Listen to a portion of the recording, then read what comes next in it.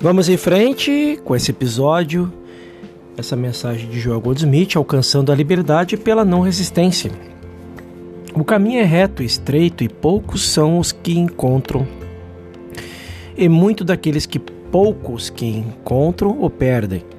Sua liberdade individual e por liberdade. Eu não quero dizer liberdade de qualquer coisa, mas a liberdade na graça.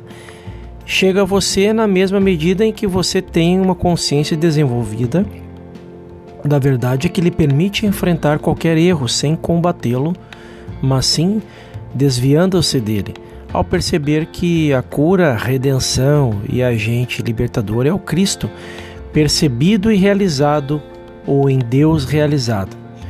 Ao tentar alcançar o objetivo da liberdade, você descobrirá que os momentos mais difíceis virão quando você tentar resolver seus próprios problemas de saúde ou sofrimento, ou de sua família, comunidade ou nação, reconhecendo o nada que eles são.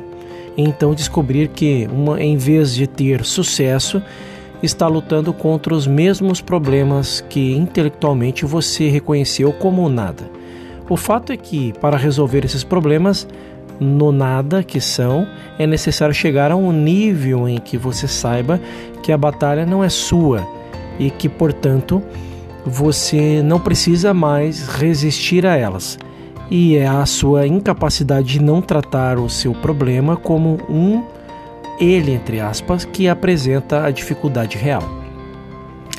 Quando você se senta com o problema de qualquer natureza, será útil se o seu primeiro pensamento for sobre uma das muitas promessas bíblicas. Onde está o Espírito do Senhor, há liberdade, entre aspas, ou na tua presença há plenitude de alegria. Isso livrará você instantaneamente de qualquer tentativa de combater o problema, porque isso lembrará imediatamente a você que o objetivo do seu trabalho não é a superação de um problema, mas a conquista da sua consciência de Deus. Os ensinamentos de ciências mentais, psicologia e psiquiatrias diferem dessa abordagem por trabalharem em problemas específicos dos pontos de vista humano, sendo o objetivo deles a mudança das más condições humanas e boas condições humanas. O caminho infinito opera em um nível de consciência completamente diferente, no qual não combatemos ou superamos problemas e nem tentamos suplantar o mal humano com o bem humano. Mas permanecemos na revelação do Mestre de que, abre aspas, meu reino não é deste mundo, fecha aspas. O caminho infinito é fundamentado na revelação deste reino espiritual. Um universo governado por Deus, em que o homem não vive pela força física ou poder mental, mas pelo meu espírito. Ele vive pela palavra de Deus, que é rápida, afiada e poderosa, não pelos pensamentos do homem. O caminho infinito é baseado não no poder da mente, mas no poder de Deus, um poder que é a própria alma do homem, mas que usa a mente como instrumento. Quando você enfrenta um problema, está lutando contra ele com sua mente. Portanto, você está fazendo de sua mente um poder, em vez de usá-la como instrumento. Se você permitir que sua mente seja o instrumento de sua alma, então, quando o problema se confrontar com você, em vez de lutar ou trabalhar contra ele, você deverá se lembrar, antes de tudo, que, abre aspas, onde o Espírito do Senhor está, a liberdade, fecha aspas. Nessa garantia, você é capaz de descartar o problema, encontrando-se assim receptivo e responsivo à palavra de Deus. Sua mente então se torna um instrumento através do qual você pode ouvir a voz pequena e silenciosa em sua atitude que é receptividade. Um reconhecimento de que o único problema que você tem agora é alcançar a percepção da presença de Deus.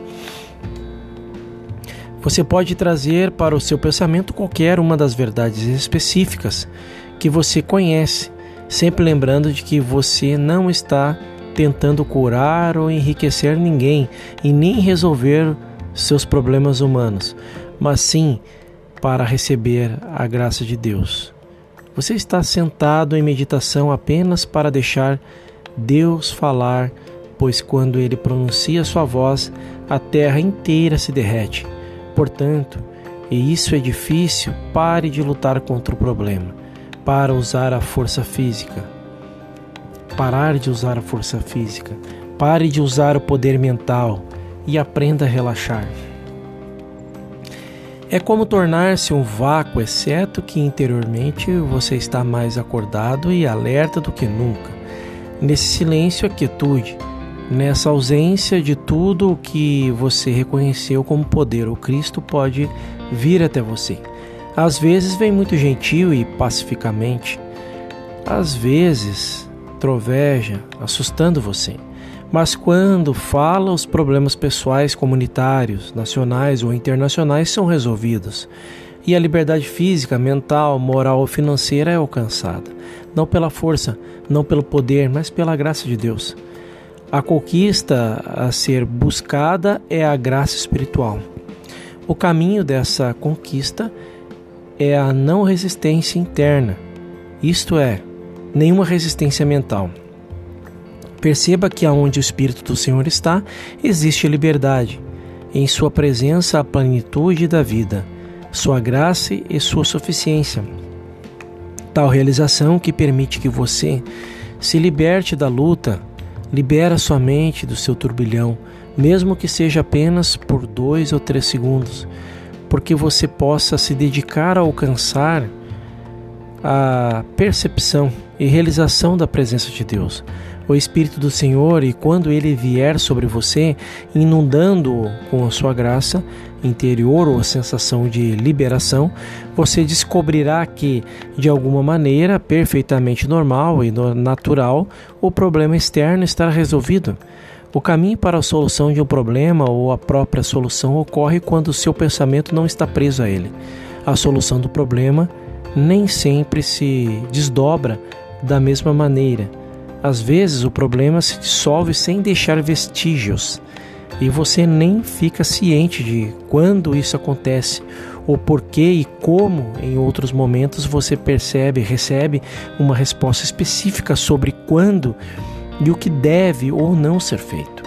A graça de Deus é trazida à expressão quando sua individualidade humana é silenciada. Então você nunca se preocupa com um problema de natureza pessoal.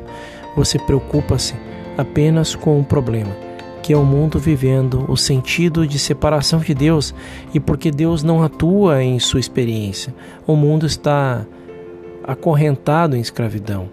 Sua única função é ser um instrumento através do qual a voz de Deus possa falar, como fez através de Moisés e no Monte Sinai. Esta é a mensagem. No nosso próximo episódio falaremos sobre Deus fala através da consciência individual. Até lá!